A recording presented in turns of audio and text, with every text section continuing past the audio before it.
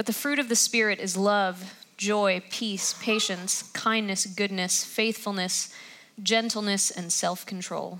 Against such things there is no law. Well, we are 1 week out from our last week of our Of the Vine series. And as Matt and Sam mentioned, today we will be talking about self-control because I drew the short straw. When I'd heard that I would be talking about self-control, my first thought was, I should get some of that. So I decided to take a look at my eating habits, which have been just abysmal since having a baby. It's kind of the low-hanging fruit for me, the low-hanging fruit that I just kept compulsively eating, apparently. So I looked at that, and I've lost about 10 pounds since last time I was on stage, which is exciting. But thank you. Hey, thanks. But I've also watched like 2 seasons of shows I don't even like on Netflix, and so I began to wonder if I had just found a new medium through which to express my gluttony. And so let me begin this morning by saying that these are the musings of someone who has yet to master self-control and probably won't. And my time going through regroup as a participant and then leading has not made me impenetrable to temptation, but rather given me a clearer, less rose-colored lens through which to view my temptation, which I think, in its purest form, is nothing more than an invitation to behave like someone I'm not. So I think self-control is hard for us for a couple of reasons. First, because we misunderstand what it actually is. And second, because we misunderstand who we actually are and therefore what we're capable of. Because humans behave out of an understanding of our identity. And I can still think of no better way to describe this than in terms of Superman and Clark Kent. Underneath the glasses, the awkward mannerisms, Clark is Superman. And so when there's a train speeding toward a ravine, he throws himself in front of it. And why? Because he's Superman. Because he knows what he's capable of. He knows he has the power within him to stop the train. But what if he didn't? What if Superman got hit really hard in the head and woke up with amnesia? And when he woke up in Clark's clothes, all he knew about himself was what other people reflected back to him. Lois, who thinks he's a bumbling do-gooder. His friends, who think he's timid and cowardly. Would he still throw himself in front of the train? Of course not. And even though we know that he actually has the power inside of himself to stop it, he would never try because he's behaving out of an understanding of his identity. And so to him, to throw himself in front of a speeding train would be absurd. It not only would help none of those people, but it would get him killed too. We all do this. You do this, I do this. We make decisions out of an understanding of our identity. So it stands to reason that if we believe that we are people incapable of resisting temptation, then we have already failed. And so I think a part of our practice of godly self-control must be to remember who we are and what we're capable of. More on that later. So the other thing that makes self-control difficult is that we don't know what it actually is. The Greek word used for self-control here, egrateia, means in the dominion of self, self-mastery. And I think there's kind of like 2 camps on this. There's the pull yourself together camp, the follow the rules camp, the do it, the get it done camp. This is the camp that tries very hard to be holy and not without success. But when they fail, which they inevitably will, it wrecks them. They hide from God in their own sin and guilt because they can't imagine not following the rules. They can't imagine God's not mad at them. This camp also believes that everyone outside of their camp is the worst. And then the other camp is the follow your heart camp, the camp that recognizes that we are all sinners in need of God's grace and we have the Holy Spirit living inside of us, so just let him lead. Just whatever feels right to your heart, that's what you should do. Well, the problem with this camp is that if I followed my heart, it would lead me straight to Netflix and Junior Mints, and my baby's diaper would never get changed. We all know what camp we're in, right? If you don't know, ask your spouse. They'll tell you. I don't think either of these ideas are actually what self-control is. Our miscalculation, I think, is to imagine that a practice of self-control is nothing more than a show of self-restraint. And self-restraint is a part of self-control, but self-control is more. They're not the same. Self-control is all-encompassing. It's the controlled self. It's proactive, not reactive. It's more about what you pick up, not just what you put down.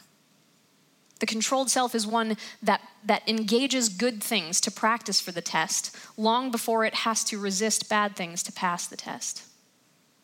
The controlled self pursues connection to the Father through prayer and through his word. The controlled self avoids situations of obvious temptation. The controlled self pursues accountability before there is habitual sin. The controlled self stays connected to the vine even when there is no trial. So when that trial comes, which of course it will, the fruit has ripened. It's grown heavy, fragrant, and is far easier to pluck from the vine. You can think of it this way. If self-control is an instrument, then self-restraint is only a chord. And if you know how to play the instrument, you can always play the chord, but if you don't know how to play the instrument, the chord can only be played by imitation or by accident, never by skill. And so learning an instrument takes effort. What the Follow Your Heart camp leaves out is that there is a measure of our effort that is required to cultivate the fruit of the Spirit. I'm certain that it was not lost on the author of Galatians that fruit is something that grows. It must be watered, fed, protected from pests, cultivated. If there were no effort involved in cultivating the fruit of the Spirit, then why would self-control be among its characteristics? My nephew Aiden, my brother's youngest son, as he was learning to talk, I think this was around age 4, he was talking up a storm but still learning the finer points of grammar and syntax. And when offered something that he did not want, he would use this phrase, "I can't want that." And it didn't matter how many times his parents corrected him and said, "No, Aiden, you mean you don't want that?" And he'd be like, "Yeah, I can't want that." And I loved it because I think it was actually a more accurate description of what's going on. I can't want that. But the Follow Your Heart camp gets right, is that the beautiful gift of the Holy Spirit upon our conversion is that we, for the first time, can want that. We receive with the gift of the Spirit the stirrings of virtue in our hearts for the first time, which then can want to be good, can want to be faithful, can want to be kind. But this is not yet the fully mature fruit of the Spirit, it's the blossom. And while the flower indicates that the branch is living, we shouldn't mistake one for the other. Cultivating the fruit takes effort. So today we're going to be looking at a passage in Matthew where Jesus is tempted by the devil as a kind of case study into what perfect self-control looks like in the person of Jesus Christ. But what I want us to keep in mind throughout this pericope is that Jesus, while he is certainly displaying self-restraint, has been employing through his self-control a cultivation of the fruit of the Spirit for 30 years prior to these moments. So let's read Matthew 4, starting in verse 1. Then Jesus was led by the Spirit into the wilderness to be tempted by the devil. After fasting for 40 days and 40 nights, he was hungry. The tempter came to him and said, "If you are the Son of God, tell these stones to become bread." And Jesus answered, "It is written, man shall not live by bread alone, but on every word that comes from the mouth of God." Then the devil took him to the holy city and had him stand on the highest point of the temple. "If you are the Son of God," he said, "throw yourself down, for it is written, he will command his angels concerning you, and they will lift you up in their hands so that you will not strike your foot against a stone." Jesus answered him, "It is also written, do not put the Lord your God to the test." Again, the devil took him to a very high mountain and showed him all the kingdoms of the world and their splendor. "All this I will give to you," he said, "if you will bow down and worship me." And Jesus said, "Away from me, Satan, for it is written, worship the Lord your God and serve him only." Then the devil left him, and angels came and attended him. This is God's word. So when Jesus answers the devil's temptations, all of his responses are quoted from passages that are between Deuteronomy chapter 6 through 8. And I want to say up front, because of this, I'm not going to talk today about everything that's important about this passage, maybe not even the most important things about this passage. That would require a couple more sermons on Matthew, a few on Deuteronomy. So we just have to narrow our focus this morning to observe what he can tell us about self-control in this passage. So all of his responses quoted from Deuteronomy 6 through 8. This is important because the author of the gospel is trying to draw a parallel here between Jesus' temptation in the desert after 40 days of fasting in the wilderness and preparation, and Israel's testing, which happened during her 40-year preparation in the desert before she entered the promised land. The suggestion here is that Jesus is passing a test that Israel failed. So Temptation 1, if you are the Son of God, tell these stones to become bread. And Jesus answered, it is written, man shall not live by bread alone, but by every word that comes from the mouth of God. Now you have to keep in mind, Jesus has just spent 40 days without a morsel of food. He is hungry. And then the devil shows up and offers him this solution. If you are the Son of God, tell these stones to become bread. Surely you can do that. Surely you're able to do that. And if you think about it, wouldn't your dad want you to do that? Because what good are you to him if you starve out here in the desert? Surely there's nothing evil about eating. No, that's technically true. There is nothing evil about eating, but anyone who has been suffering the effects of a sinful world, and that's all of us, knows that what we eat and how we obtain it leaves much room for sin. This is, of course, not the first time that Satan has invited someone to eat rather than obey. Would Adam and Eve have taken that first bite if they knew how much evil could come of the wrong food? When you say the most hurtful thing in the most hurtful way and you're satisfied. When you eat yourself sick so you can be satisfied. When you spend money on stuff you can't afford so you'll be satisfied. When you take that drink because you think it will satisfy. Are there not hungers that once we've satisfied, we wish to God we would have starved? Jesus' response, quoted from Deuteronomy 8, man shall not live by bread alone, but by every word that comes from the mouth of God. This passage continues. For all these 40 years, your clothes did not wear out and your feet did not blister or swell. This is really interesting because Jesus, in his denial of satisfying his own hunger, is pointing out something that's really, really important. This hunger has a purpose. He's saying, look, this hunger, God through this hunger is doing something in me. The same way that he did something in Israel. God is not depriving us of every blessing. Their shoes didn't wear out for 40 years. He's not depriving them of every blessing. He's depriving them of food for a purpose, for a period of time, so that the manna, the bread from heaven that miraculously appears, will build their faith because he has plans for them. God has plans for Israel. This hunger had a purpose. It was very specific, a deprivation to build their faith because their faith, living on every word that proceeds from the mouth of God, is the tool by which they can join God in his ongoing rescue of everything. It had a purpose. Cicero says, he can never be brave who believes pain is the greatest evil. God never withholds all blessings at once. And there is always a purpose for our hunger. And in fact, when we feel like God is withholding all blessings at once, I would suggest that perhaps we don't know or accept what it means to actually be blessed. Yes, we absolutely should pursue God's blessing, but we should also keep in mind that Jesus calls blessed the poor, the meek, the mourners, those who are persecuted. As defined by these epithets, I sometimes believe that God is blessing me within an inch of my life. There are some kinds of hunger that are meant for great good, a blessing to us and to others as well. I think the divine use of testing can be summed up in the words of Joseph, who, looking into the eyes of brothers who sold him into slavery, knew that that sale had in fact purchased their own lives. And he says, what you intended for evil, God intended for good and for the saving of many lives. Peter says, dear friends, don't be surprised at the fiery trials you are going through as if something strange were happening to you. We already live in a world that is tainted by sin.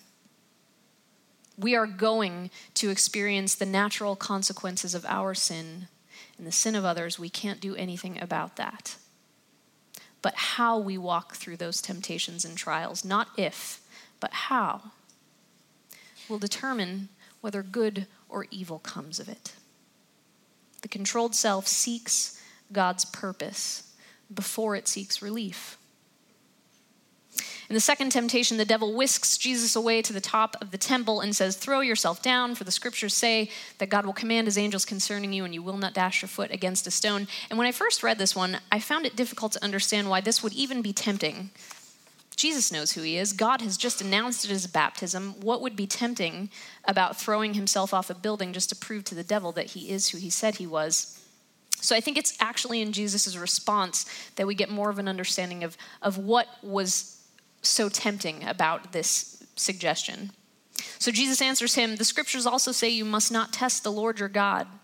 And the full verse he's quoting there is from Deuteronomy 6:16. It continues, you must not test the Lord your God as you did when you complained at Massa, which is an Exodus reference. And this is where my sermon prep started to feel like the movie Inception. To understand Jesus's quote in Matthew 4, we have to look at Galatians 5 through the lens of John 15, examining Deuteronomy, which was referencing the Exodus. The Bible's hard. So what happened at Massa? At Massa, the Israelites have begun their flight from Egypt. They've been set free. They're on their way through the desert into the promised land, and they are thirsty. Now, what's important to remember is that they have literally just witnessed incredible miracles at the hands of God through Moses. The Red Sea has been parted. They've walked through on dry land. Moses throws a twig into a body of salt water, and it becomes fresh to drink. Manna, bread from heaven that appears miraculously as if from nowhere every morning, has been given to them. There have been no shortage of miracles of provision at the hands of God, and yet here the Israelites begin to grumble and say, is God really with us or not? The failure of Israel, I think, in this moment is to remember. To remember the miracles that literally just happened. Her failure is taking a point in time in which she is in great distress and using that as a litmus test to determine whether or not God is present with her. They're testing God by making accusations of his absence so that he might just give them what they want to prove that he can. This temptation, I think, is so sinister in its subtlety. The devil quotes scripture at Jesus. He gets wise. Jesus keeps answering him with scripture, so he quotes scripture back. He says, good, you trust God. You trust God. Now trust him to do what he says he'll do for you. This calls into question God's ability.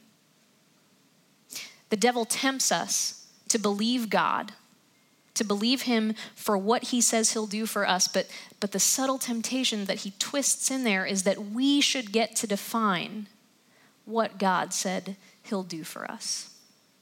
Sure, I'll trust God for the outcomes, but I will decide what those outcomes are. Thank you very much. And if God doesn't show up, then I guess he can't. I found a delicious recipe for tuna melts one time.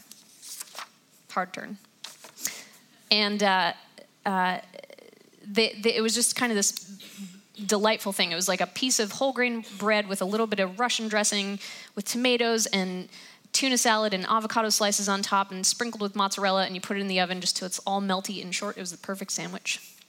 And I went to my husband and said, hey, I'm going to make these tuna melts tonight for dinner. And I wish you could have seen, I wish I had a video of how viscerally he recoiled from me, just as though I just asked him to eat dog vomit. It was startling. It was really something. But because he's a wonderful husband, what he managed to say with his mouth was, I don't really like tuna melts, so I'm going to go ahead and have this leftover pizza. And I was like, sure, okay. I thought it was a tuna thing. Some people hate tuna because it smells like a wet car on a hot day. Or they love tuna. They have a pet tuna. Save the tuna. But I didn't want to force him to eat something that disgusts him. So he heated up his pizza, and I made my delectable whole grain, tomato, avocado, delicious sandwich. And I bring it to the table. I had no sooner sat down and begun to take a bite of the sandwich when he kind of looks at me with these wide eyes of longing and says, what are you eating? I'm eating a tuna melt. And he said, that's not a tuna melt. And then I got curious and I said, okay, well, what do you think a tuna melt is? And then he proceeded to describe to me a dish which unfortunately had been served with great frequency in his childhood that was called a tuna melt. But it consisted of a hot dog bun with undressed tuna stuffed inside, topped with Velveeta cheese and olives, and then cooked in the oven until it was hard. We were not talking about the same thing. It's a Midwest thing, I think. Midwestern, I don't understand Midwestern food. It's like anything with two ingredients is a salad, even if it's Jell-O and pretzels. Salad. It's true. So my point is this. If we are to trust God, we must understand what it is that we are trusting him for. We've got to define it. And then we have to make sure that our definition syncs up with his, because if it doesn't, we are setting him up for failure, at least in our own perception. And we are setting ourselves up for disappointment, which will damage our faith, which again is the tool by which we join God in his ongoing rescue of everything. We have to remember what God has already done so that we're not tempted to ask him to do tricks to prove to us that he's able. Point of context, the temptations of Jesus in all of the synoptic accounts happen immediately after his baptism. So Jesus goes to be baptized in the Jordan River. The heavens are rent open, and the voice of God says, "This is my son with whom I am well pleased," as the Holy Spirit descends on him like a dove. And then immediately, he's whisked away into the desert to be tempted. The author of this gospel wants us to understand something here, and that's all the accounts. What's being tested in Jesus is not his ability, it's not his power, it's not his calling, it's his identity. Will you behave like the Son of God? Didn't he say he'd care for you? Didn't he say he'd take care of you? Are you sure he's good? But Jesus, as the Son of God, has spent the last 30 years cultivating relationship with his Father. He knows his character. So when the devil suggests that perhaps God doesn't have a good plan, Jesus remembers that he does. When the devil suggests that God isn't good, Jesus remembers that he is. He remembers that he has a Father who is loving, joyful, peaceful, patient, kind, and good. He remembers. The controlled self remembers. Jesus practices self-control by remembering who he is, who God is, what God said he would do, and he does it most importantly when the circumstances would suggest otherwise. The controlled self remembers who God is when the world tells us that he's something else. We are human beings, which means we are creatures with so little longevity of memory. But listen, if you're going to believe anything about Jesus, the Bible, God, his mission for us, if you're going to believe any of it, you have to believe all of it. If we're going to be sons and daughters of the living God, which is what Jesus makes us, then we have to embrace our entire family history. If we're going to be adopted by God, we have to admit into our history the parting of the Red Sea, the raising of Lazarus, the feeding of the 5,000, because it's true and it's our history. It defines who we are and what we are capable of. And I know it feels unbelievable, but the truth about you is still the truth apart from how you feel about it. We are carbon copies, guys. We're image bearers of the living God. To know who he is to know who we are. Self-control is remembering the truth, even under the tyranny of emotion. The controlled self remembers. In the third temptation, Satan just kind of lays all his cards on the table and says, if you worship me and bow down to me, I'll give you the world. And what makes this temptation, I think, one of the most ugly of all is that he's offering Jesus something that Jesus already has a right to. It's already his. He's the heir. But Satan offers it to him in a way that would bypass the agony and the pain of death. This temptation calls into question God's way. If you ever find Jesus a little hard to relate to because of the whole, being God thing, I think this temptation is really helpful, because this temptation was so great that it caused Jesus to call one of his own best friends Satan. This happened in Matthew 16, shortly after Jesus has just explained to the disciples what's going to happen to him, that he has to go die. And Peter rebukes him and says, surely not, Lord, surely this is never going to happen to you. And Jesus bursts out, get behind me, Satan, which feels a little harsh, I've never once called my husband Satan, even when he offers me pizza in my journey of healthy eating. And I don't think that Jesus actually meant that Peter was Satan, but I think it's important to understand from this that so tempting was the idea of saving the world without suffering the cross, that it causes Jesus to call his friend the devil. The suggestion that any other road other than that one prescribed by the Father, no matter how well-intentioned, no matter how innocuous, even from the mouth of a dear and honest friend who just wants better for you, it's still evil. It's still a torment to the one who knew he must die. So to question God's will for us in times of deprivation, to question his ability in times of need, to question his way when we fear the trials that we know will come, I think it is perhaps to these fears that the author of Hebrews writes when he says, "This high priest of ours understands our weaknesses, for he faced all the same temptations we do, yet he did not sin." The temptations of the Son of God are the same as the temptations of the flesh of man, and they're always after the same thing. Testing is always an invitation to either strengthen or break your relationship with God. Because it's never really about the cheating. It's never really about the lie. It's never really about the money, the sex, the power, the prestige, the security that you think you're going to get by breaking faith. It's about the breaking faith. Satan doesn't care what you do. He doesn't care if it's a little gossip or a catastrophic affair. All he cares about is breaking you off from the power of God, because once you are broken off from the source, you can no longer bring forth the fruit that Satan finds so bitter and the world so sweet. The love, joy, peace, patience, kindness, gentleness, faithfulness that when fed to hungry hearts can woo them nearer to the heart of God. It is not about your sin.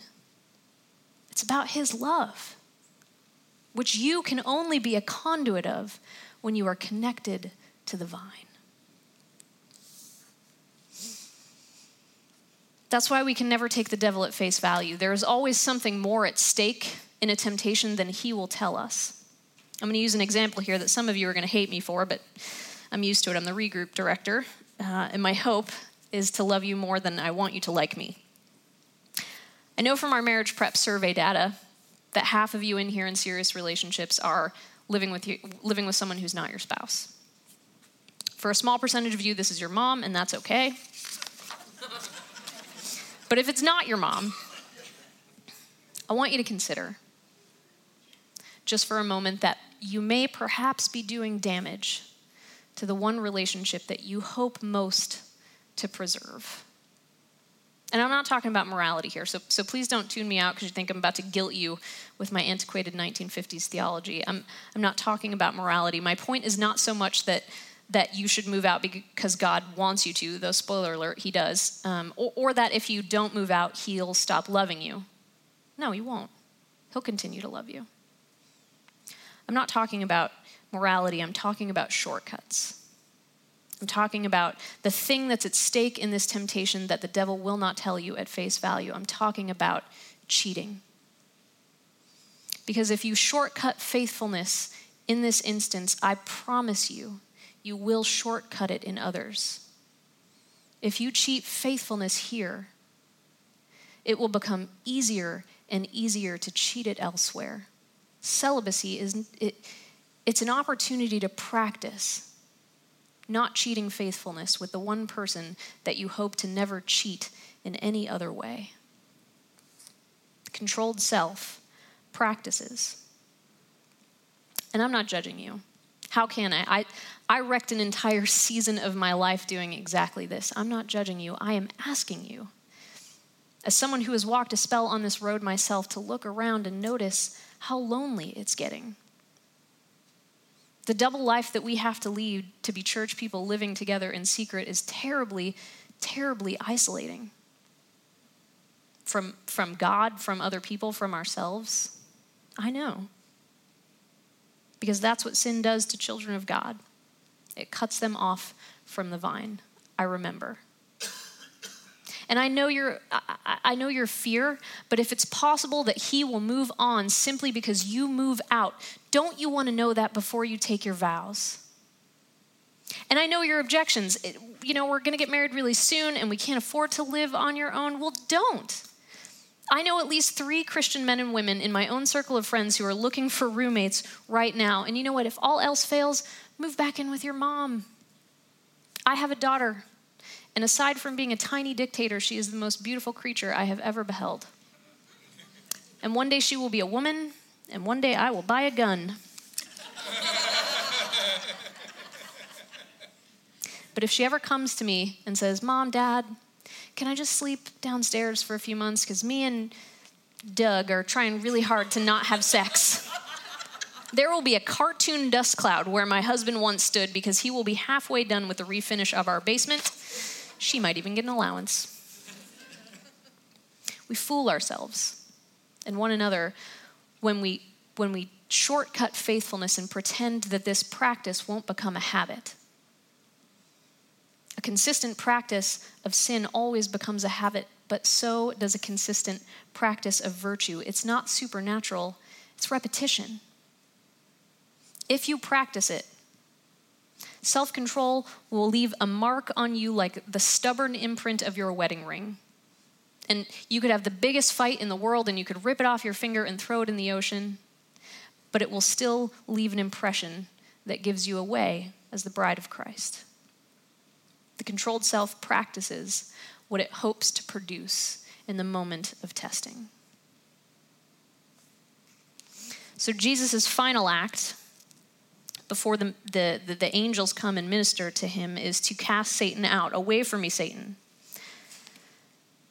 And I think this is significant. The text does not say that Satan, feeling rather sheepish, took his ball and went home. I think they put this in here for a reason. Until you flee or push him away, Satan has a tendency to stick around. If for no other reason than to just show you some stuff. He wants you to know what you're missing or what you think you're missing. He wants you to know about the tastes, the smells, the sights, the sensations that are so enchanting they could entice you to worship. That is why Jesus sends the devil away. It's not weakness, it's wisdom. Israel was supposed to cast out the Canaanites because the idolatry they practiced would have seduced them. Joseph ran so fast from Potiphar's wife that he left his cloak in her hands. Adam was supposed to have dominion over all of the creatures, to rule and subdue them. Would it not have been within his right to cast out the serpent who beckoned his wife to gaze at the apple? Don't judge your success over temptation by how well you stare it in the face and say no. Judge your success by how well you refuse to stare at it in the first place. Self-control invites us to leave situations in which we are likely to lose control. It is not weakness, it's wisdom. Isaac used to say that the most spiritual response is often the most practical one, and I think that's true. If you're an alcoholic, don't sit in a bar. If you find yourself incapable of getting up early to read your Bible, I would invite you to consider what time you're going to bed. It could be that the first good decision you make tomorrow is actually the last good decision you make today. And to be clear, again, I am not talking about salvation by works. I do believe that practicing God's law invites blessings into our lives, but the rules, in and of themselves, even God's rules, don't save us. God does. Some of us can white-knuckle our avoidance of sin, and a few of us are so good at it that we don't realize we're fighting a losing battle alone. But I think most of us, in the moment of trial, work so hard to produce this fruit of self-control, which we believe should be inside of us based on what God says about who we are.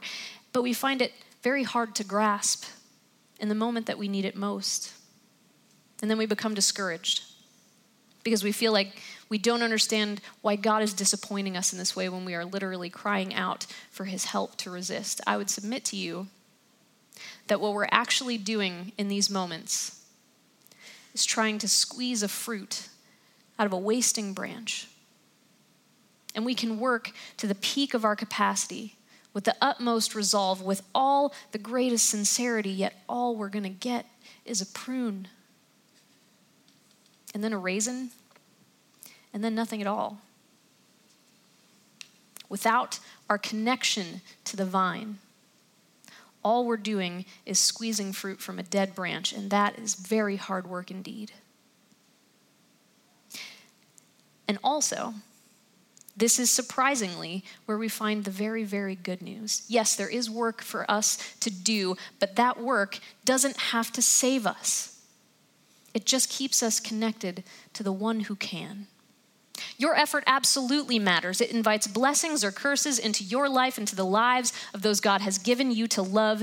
All human effort matters, but all human effort is rendered under the umbrella of God's grace. He may choose to give you the grace of obedience today. And if not, he may choose to give you the grace of forgiveness instead.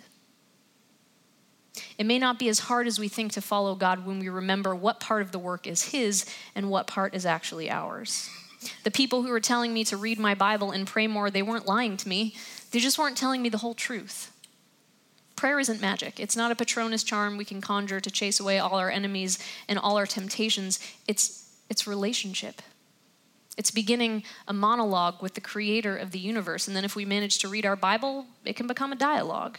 I think it's the modesty of these simple disciplines in a sensational world that hurts them, because we can't believe that something so small can have power, but it does. And not because it saves you and not because it gives you leverage with God, but because it's the only way we have to get close to him. And there is much power in one who is close to God. So the devil will try to tell you that these aren't enough. And if that doesn't work, he'll tell you that you're not enough. But remember who you are. Remember what you're capable of. You have the Spirit of the living Jesus inside of you, and the controlled self remembers that Jesus passed the test. And out of faith and hope in him, practices the mundane daily disciplines, which, like a grubby piece of coal pressed over time, becomes unyielding diamond when finally put to the test. Let's pray. Lord Jesus, thank you again for this morning. Thank you for the opportunity to be here in a place of worship together. Thank you for all of the ways that you have blessed our lives. And Lord, I pray that we have eyes to see that. Thank you that you never leave us alone in our trials and our testings. Thank you that you always provide us with an avenue to seek you, to connect with you, to receive what we need in these moments. Lord, I pray for each and every person in this room. I know that we are all going through some kind of trial right now. I feel like even in the easiest, most joyful periods of my life, there are still consequences, the natural consequences of my sin and the sin of others that are being played out. And Lord, I pray that for those who are suffering through these moments right now, I pray that they would find you to be tangibly near to them, that you would be a comfort to them, that you would remind them that you have endured all of these trials and temptations and that your heart breaks for their pain. Lord, I pray that you would give them everything they need to get through, to make it through, to put one foot in front of the other. I pray that you would fill them with the fruit of your Spirit so that even in these moments of trial, of pain, that they can remember what they're capable of, that they can remember who they are, that they belong to you, that they are dearly loved, and that they would have the strength to make it through because of your love. And we pray all this in the name of your Son, Jesus Christ, in whom we put our hope. Amen.